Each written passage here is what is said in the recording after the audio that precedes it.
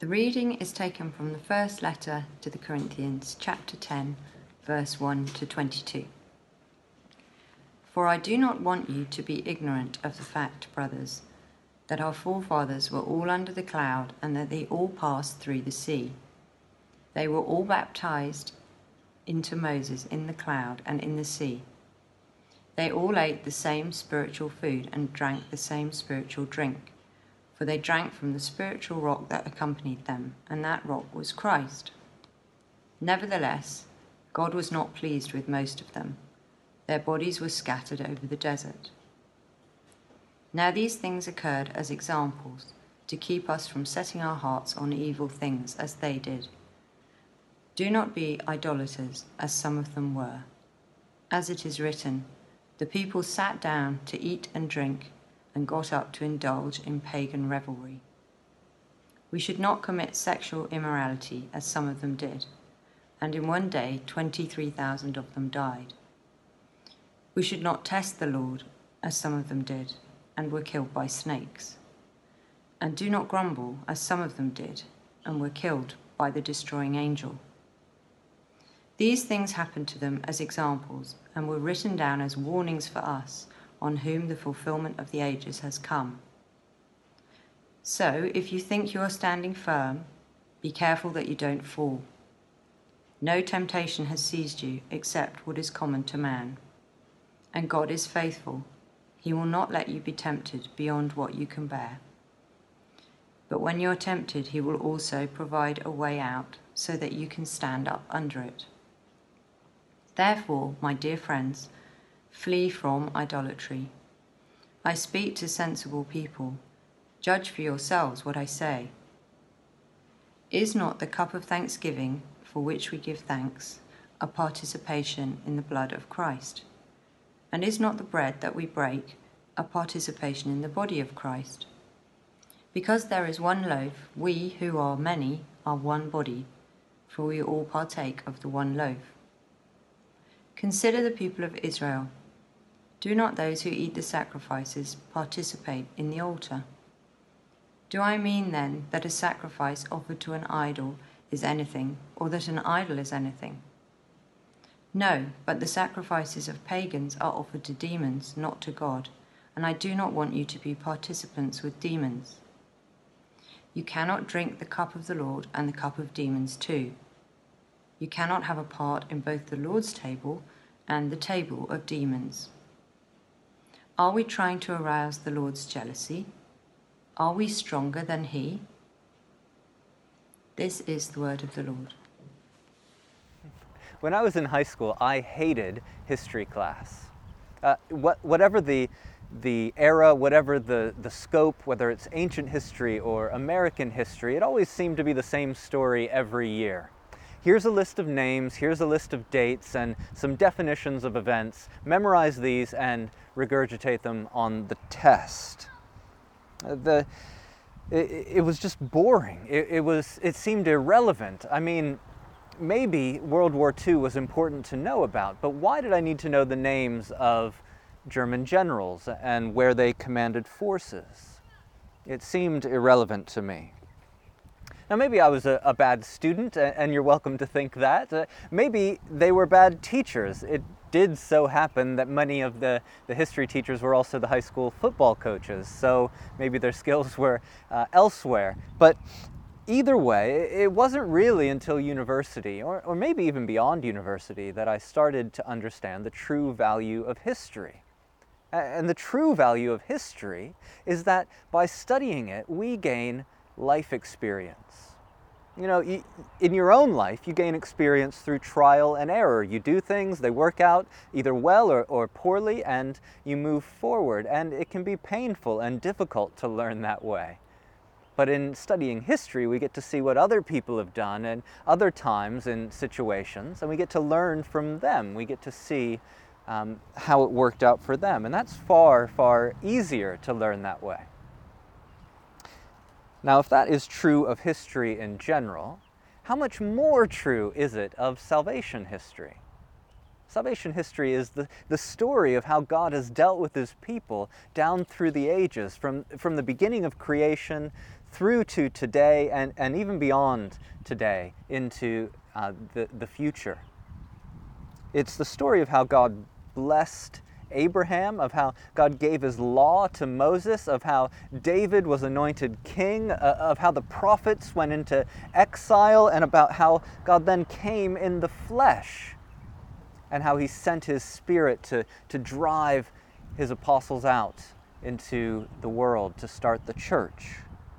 It's the one unified story of the whole Bible from Genesis to Revelation. And according to verse 11 in our reading today, it all happened and was all written down for us, for you and me. These things happened to them as examples and were written down as warnings for us, on whom the culmination of the ages has come. Now, the reason it happened in the first place and the reason it was written down was for us. Now, isn't that amazing? You know, there might be a lot to learn from the Tang Dynasty, for example, but we would never say that the events of that time and of those people happened for us. The intrigues of that empire were not designed to instruct us about something, but the history of God's dealings with his people were designed for us. They did occur for us, and they were written down for us. The Old Testament and the New Testament, for that matter, were so that you and I could learn something from their example, and so that we could be warned by their stories. Now, before we even get into the passage this morning, I want to ask, is that how you understand the Old Testament? Is that how you understand the Bible? Because I have met so many Christians for whom the Old Testament is something just consigned to another time and era and of no importance to them as far as they can see. They view it like I viewed history in high school. Christians who think, isn't that just a bit boring and irrelevant? Or worse, I've spoken to Christians, even fellow pastors, I'm sad to say, who have been comfortable largely ignoring parts of the Old Testament because they think it's mostly just fiction, written by a primitive people about a cruel God. And it's often the same people then who don't really have much time for Paul either, and they stick to the Gospels. And even in the Gospels, they prefer the red letters, the parts that Jesus himself spoke, rather than the other bits. But if that is how they read things, then according to this, they are completely and tragically wrong. Do you see what Paul is saying here? Verse 6, now these things occurred as examples to keep us from setting our hearts on evil things. Verse 11, these things happened to them as examples. Verse 18, consider the people of Israel and we'll learn from them. I don't want anybody watching today to be ignorant of the fact that the Old Testament is essential for the life and understanding of the Christian. It is for us. We can't ignore it. We can't throw it out. In fact, if we tried to do those things, we would be guilty of one of the oldest heresies in the church. That's Marcionism. Now, Marcion, he was a wealthy son of a bishop in the ancient world, and in about 144 AD, he was excommunicated from the church for saying that the teachings of Jesus were incompatible with the God of the Old Testament. Even after he was excommunicated, though, he had a large following. He convinced many other people that that was the case, and it took centuries for his sect to die off. And sadly, it seems he still has followers today, convinced of the same lies. But God has given us the Old Testament for our learning, according to Paul. So with that out of the way, what then should we learn from it? What is Paul saying we need to know about the Old Testament? Well, lots of things. He argues from it in lots of his letters, but here in 1 Corinthians 10, we are urged to learn from our ancestors to flee idolatry. Now, that's the big idea of the sermon today. We need to learn from our ancestors to flee idolatry. Remember that in verses 1 to 13, we have Paul instructing us of how we're to learn from our ancestors. Remember that as we've seen in previous weeks, Paul is addressing the issue of whether Christians should eat food sacrificed to idols. And this would have been a big part of life in Corinth in that day. Christians would have faced a very real dilemma. Some Christians in the Corinthian church are saying proudly, well, it's our right to do that. It's our right to eat in those temple feasts, while others feel convicted, I shouldn't go near it, I shouldn't touch it. And Paul is teaching them how to think Christianly about the problem. Verse 1 carries on his argument from chapters 8 and 9. For I do not want you to be ignorant of the fact, brothers and sisters, that our ancestors were all under the cloud, and that they all passed through the sea. Now remember, Paul is writing here to a predominantly Gentile church in Corinth, which makes what Paul writes in verse 1 surprising, doesn't it? He begins to explain to them what they need to learn from the story of the Israelite Exodus and the wanderings in the desert, and he says, don't be ignorant about our ancestors, or literally our fathers. Now, there would have been some Jewish background believers there, but most of them would have been converted Greeks. And yet Paul doesn't hesitate to call Israel's family their family story. Whatever their genetic ancestry, as members of the church, they are every bit as much the people of God as the people who followed Moses in the desert. And again, what an encouragement to those of us from, well, the Philippines, from Nigeria, from America, or from China. More than our skin color, more than our passports or the expectations of the culture around us, the Bible contains our family story. It's about our family because we get our history and our sense of identity from being part of the people of God. These are our fathers too. And what we find in verses 1 to 6 is that the fathers of the Old Testament, our fathers of the Old Testament, were surprisingly similar to the church today. How so? Well, God gave all of them every spiritual privilege. Verse 1, they all had experienced God's miraculous salvation from their enemies.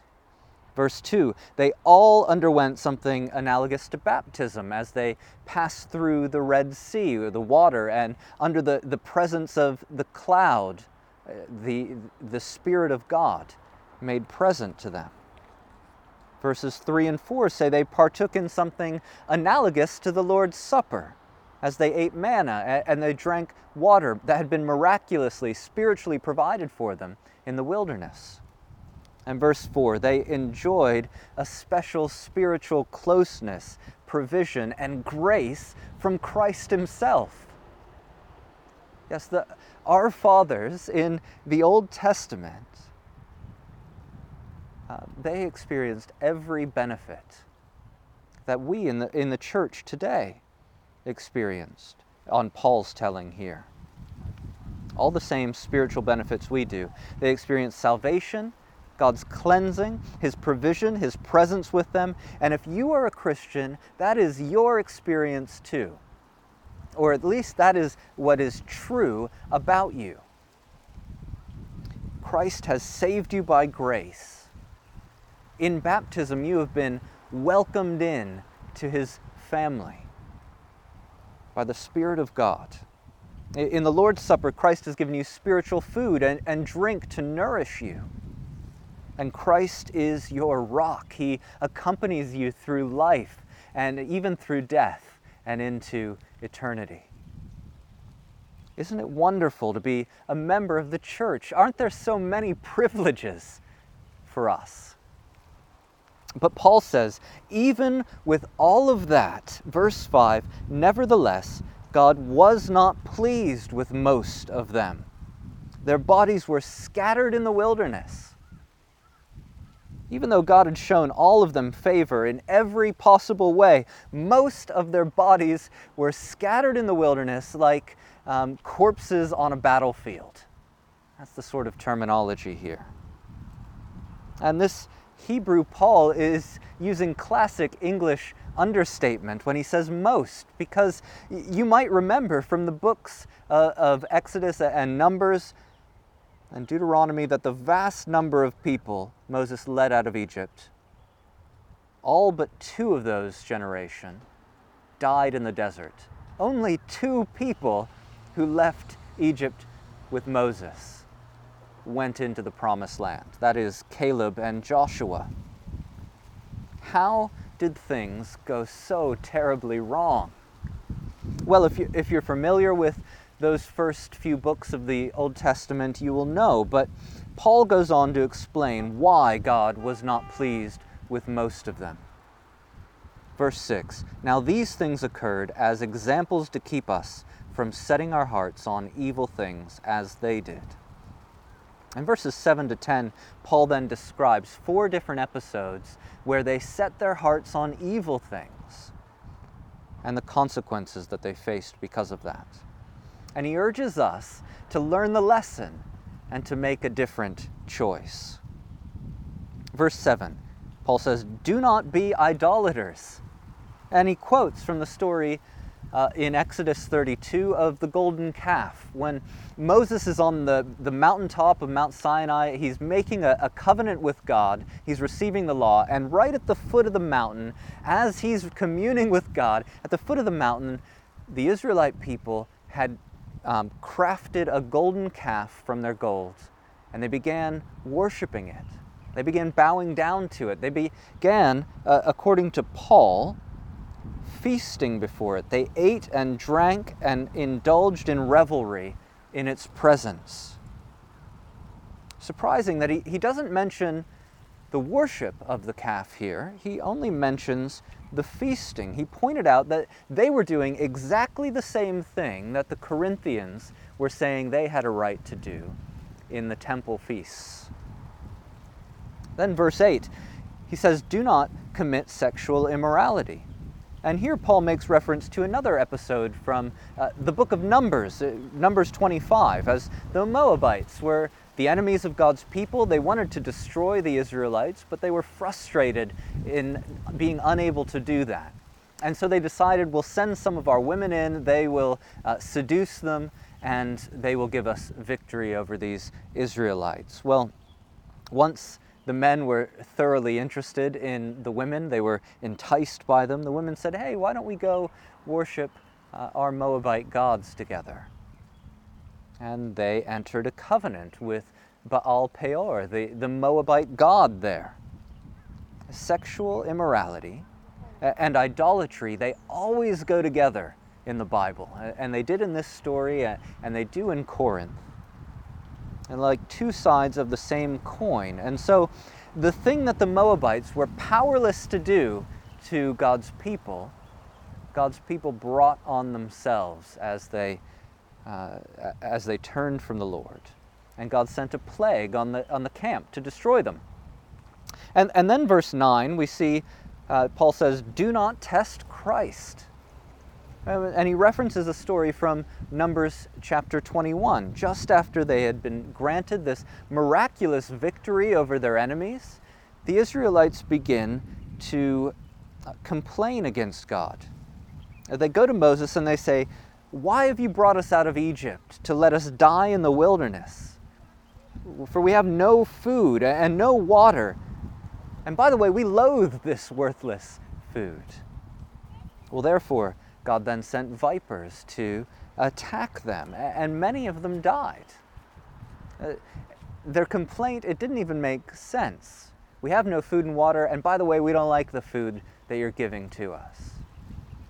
They tested God, and the vipers destroyed them.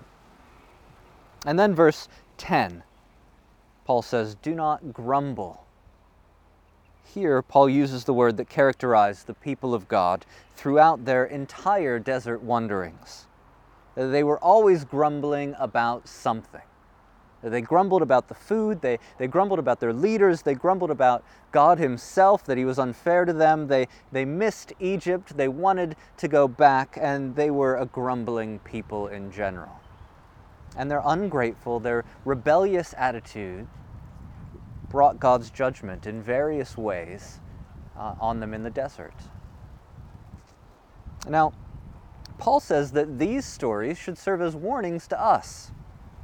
Now, some of the Corinthians, they wanted to go to these temple feasts where they had the best parties happening and where the businessmen networked and where the social life was organized. They argued it was no big deal because idols are just false gods anyway. They don't exist in any way, but only scratched the surface of their kind of nonchalant attitude. And really they thought it was a big deal because they thought that it would be a big deal to miss out on the fun times, on the social events, on the business opportunities. They thought it would be, well, unfair. They might have been grumbling something like, well, what good is it being saved from sin and hell if we just live as social outcasts? So their theological arguments, they were just self-justifications, really, for doing what was easiest for them. But Paul was telling them that their confidence was misplaced, and they shouldn't arrogantly assume that what was convenient for them was therefore fine with God. They think they can do what they like and Jesus will always take them back. They thought they could flirt with idolatry. They thought they could enjoy the revelry of the temple, that they could live it up at the after party, and then afterwards they just go and go to church, say their prayers, and Jesus will be just fine with that. But the warning of the Old Testament shows that they were playing a dangerous game, one that they could easily lose. And so Paul ends this history lesson with a warning and a reassurance to them. First, the warning to the overconfident Christian. If you think you're standing firm, be careful you don't fall. For all the privileges, the rights, and the freedoms that we have as members of the church, there is no room for a nonchalant attitude to idolatry. You can't have a do-what-you-like attitude towards sin. You know, being baptized, eating bread and wine, having spiritual experience, saying a prayer many years ago, they are no security against idolatry. They can't protect us from the consequences of it. After all, our fathers had all those privileges as well, and it didn't protect them. Spiritual maturity means being cautious about sin. Because when the stakes are so high, how could you be arrogant and overly confident? It's better to be cautious and remain standing in faith than it is to be confident and fall. So that's the warning to overly confident Christians. But then, secondly, Paul gives reassurance to struggling Christians. No temptation has overtaken you, verse 13, except what is common to mankind. And God is faithful. He will not let you be tempted beyond what you can bear. But when you are tempted, He will also provide a way out so that you can endure it. Christian brother or Christian sister, I want you to be encouraged by this. Temptations that you face are not unique, not uniquely strong, and not uniquely difficult to overcome. You might be tempted in different areas from other people, and you might be tempted to something stronger than the people around you. But temptation is common to all of us, and all of us can resist it with God's help. Every temptation that you and I face can be defeated. And that's what Paul is saying. No circumstances, no impulses, no emotional issues or difficulties can force you into sin. You are not a slave to sin. You are a free person in Christ. And God is faithful. He will help you to either bear the temptation or to escape from the temptation. There will always be a way out. And so you need never sin. And yet, of course, that could be a bit of a hard thing to hear as well. Because that means every time that you slip up, every time that you sin, well, you could have escaped. But God is faithful. He will help you. And so there is no established pattern of sin in your life that you can't break. I want you to be encouraged by that no sin is inevitable, that God is faithful. So having dealt with the pride of self-proclaimed strong Christians, Paul now turns to the main application that we should learn from our Old Testament ancestors. And that is, in verses 14 to 22, that we should flee from idolatry. Flee from idolatry. That's the imperative in verse 14. Therefore, because of everything written for us in the Old Testament, flee from idolatry. Treat idolatry as the toxic waste that it is. You wouldn't hang around toxic waste. You wouldn't play with toxic waste yourself, and you would do a lot to try to encourage other people to stay away from it as well, especially those you love. And even if it made business easier or filled up your social calendar or it made relationships go a bit smoother, there's no way that you would be involved with toxic waste. And that is exactly how we should, as Christians, think of idolatry. We must flee from it. And to motivate us to flee, Paul reminds us of just how wonderful it is to be a Christian, first of all, in verses 15 to 17. And then he gives us a test to apply to different situations of idolatry in verses 18 to 22. So first he says, being a Christian is wonderful because we have fellowship with Christ and we share in all his benefits. Verse 15, I speak to sensible people. Judge for yourselves what I say. Is it not the cup of thanksgiving which we give thanks? Is that not a participation in the blood of Christ? And is not the bread that we break a participation in the body of Christ? Because there is one loaf, we who are many are one body, for we all share in the one loaf. And we're going to talk more about the Lord's Supper in a couple weeks' time. But the important thing to understand from this passage is that when Christians partake in the Lord's Supper together, we are actually participating in Christ. And we are sharing in the benefits of his death. Participation, that's a translation of the word koinonia, which you might be familiar with. You might have heard that in the past. That could also be translated as fellowship or communion or close relationship or a share. The bread and wine that we share together gives us koinonia with Christ and with one another. Now, if that is what the Lord's Supper is, then notice what it's not. It's not, as Roman Catholics allege, a meal where the substance of the bread and the substance of the wine change somehow magically. That's not what Paul is saying here. It's just normal bread. It's just normal wine that we eat. But neither is the Lord's Supper just a symbolic meal by which we remember some historical event. Now, that's not what Paul's saying either. The Lord's Supper is spiritually effective. God uses this bread and wine that's just from the supermarket, and he uses it to actually give us what it symbolizes. Fellowship with Christ and a share in the benefits of his death and unity with one another. And that is the joy of being a Christian, isn't it? We have fellowship with God himself.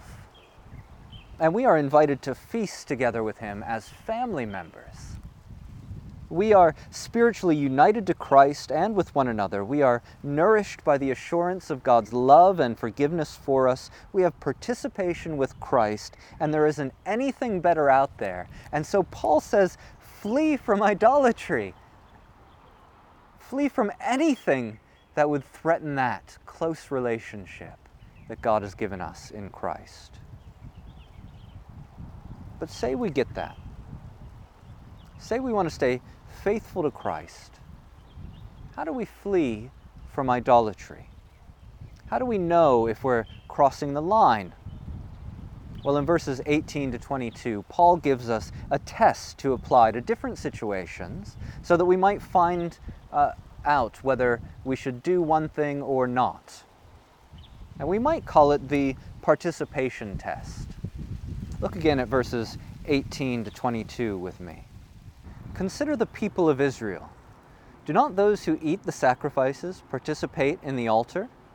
Do I mean that the food sacrificed to an idol is anything, or that an idol is anything? Well, no. But the sacrifices of pagans are offered to demons, not to God. And I do not want you to be participants with demons. You cannot drink the cup of the Lord and the cup of demons too. You cannot have part in both the Lord's table and the table of demons. Are we trying to arouse the Lord's jealousy? Are we stronger than He? As Christians, we have fellowship with Christ, and we are not free, therefore, to make Jesus jealous. It's not possible to have fellowship with both Christ and with demons. Jesus will not allow it. He will not stand for it.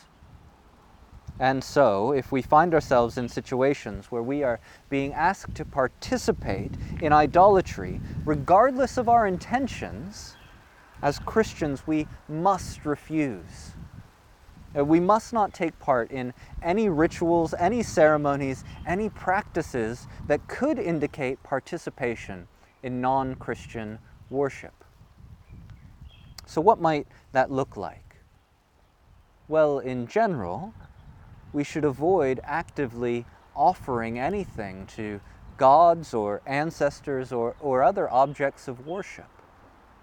And so lighting joss sticks or laying food and drink on an altar or saying prescribed words or making ritual movements, those things might convey participation. In Hong Kong, we might find ourselves in a situation attending a funeral where there are traditional Chinese religious rituals going on, or maybe Buddhist rituals.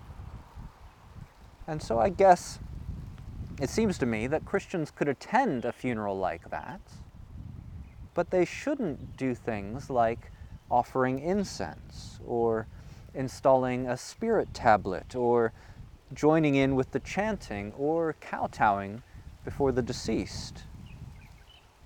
But I reckon idolatry often takes different forms in the West, and so we don't often have statues that we bow before or perform actions for the dead. That's not that common in the West. Our idols are often a bit harder to see.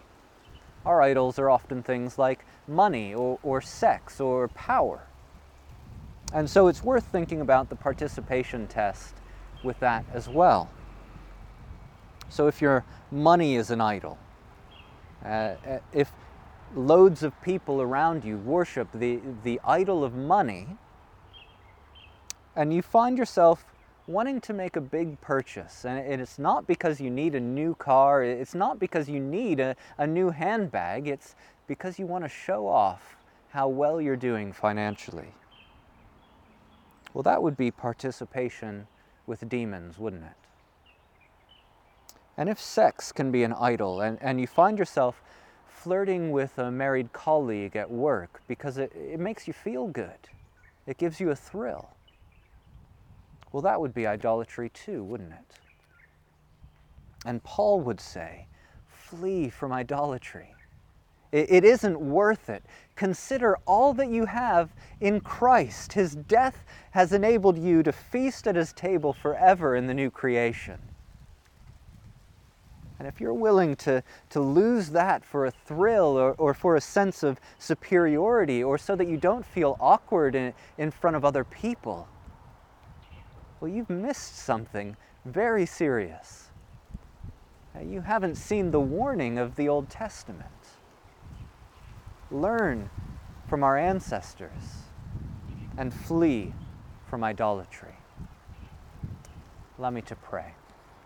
Father, we thank you that you have organized and orchestrated all the events of the Old Testament and the New to teach us all that we need to know about how to relate rightly to you and how to live lives that are pleasing to you. Please help us to flee from any form of idolatry. Whatever cultural expectations might be, whatever might be easiest to do, help us to flee from idolatry and cling to Christ. And I pray that we might enjoy our fellowship with him more and more as the weeks and months go on. I ask it in Jesus' name. Amen.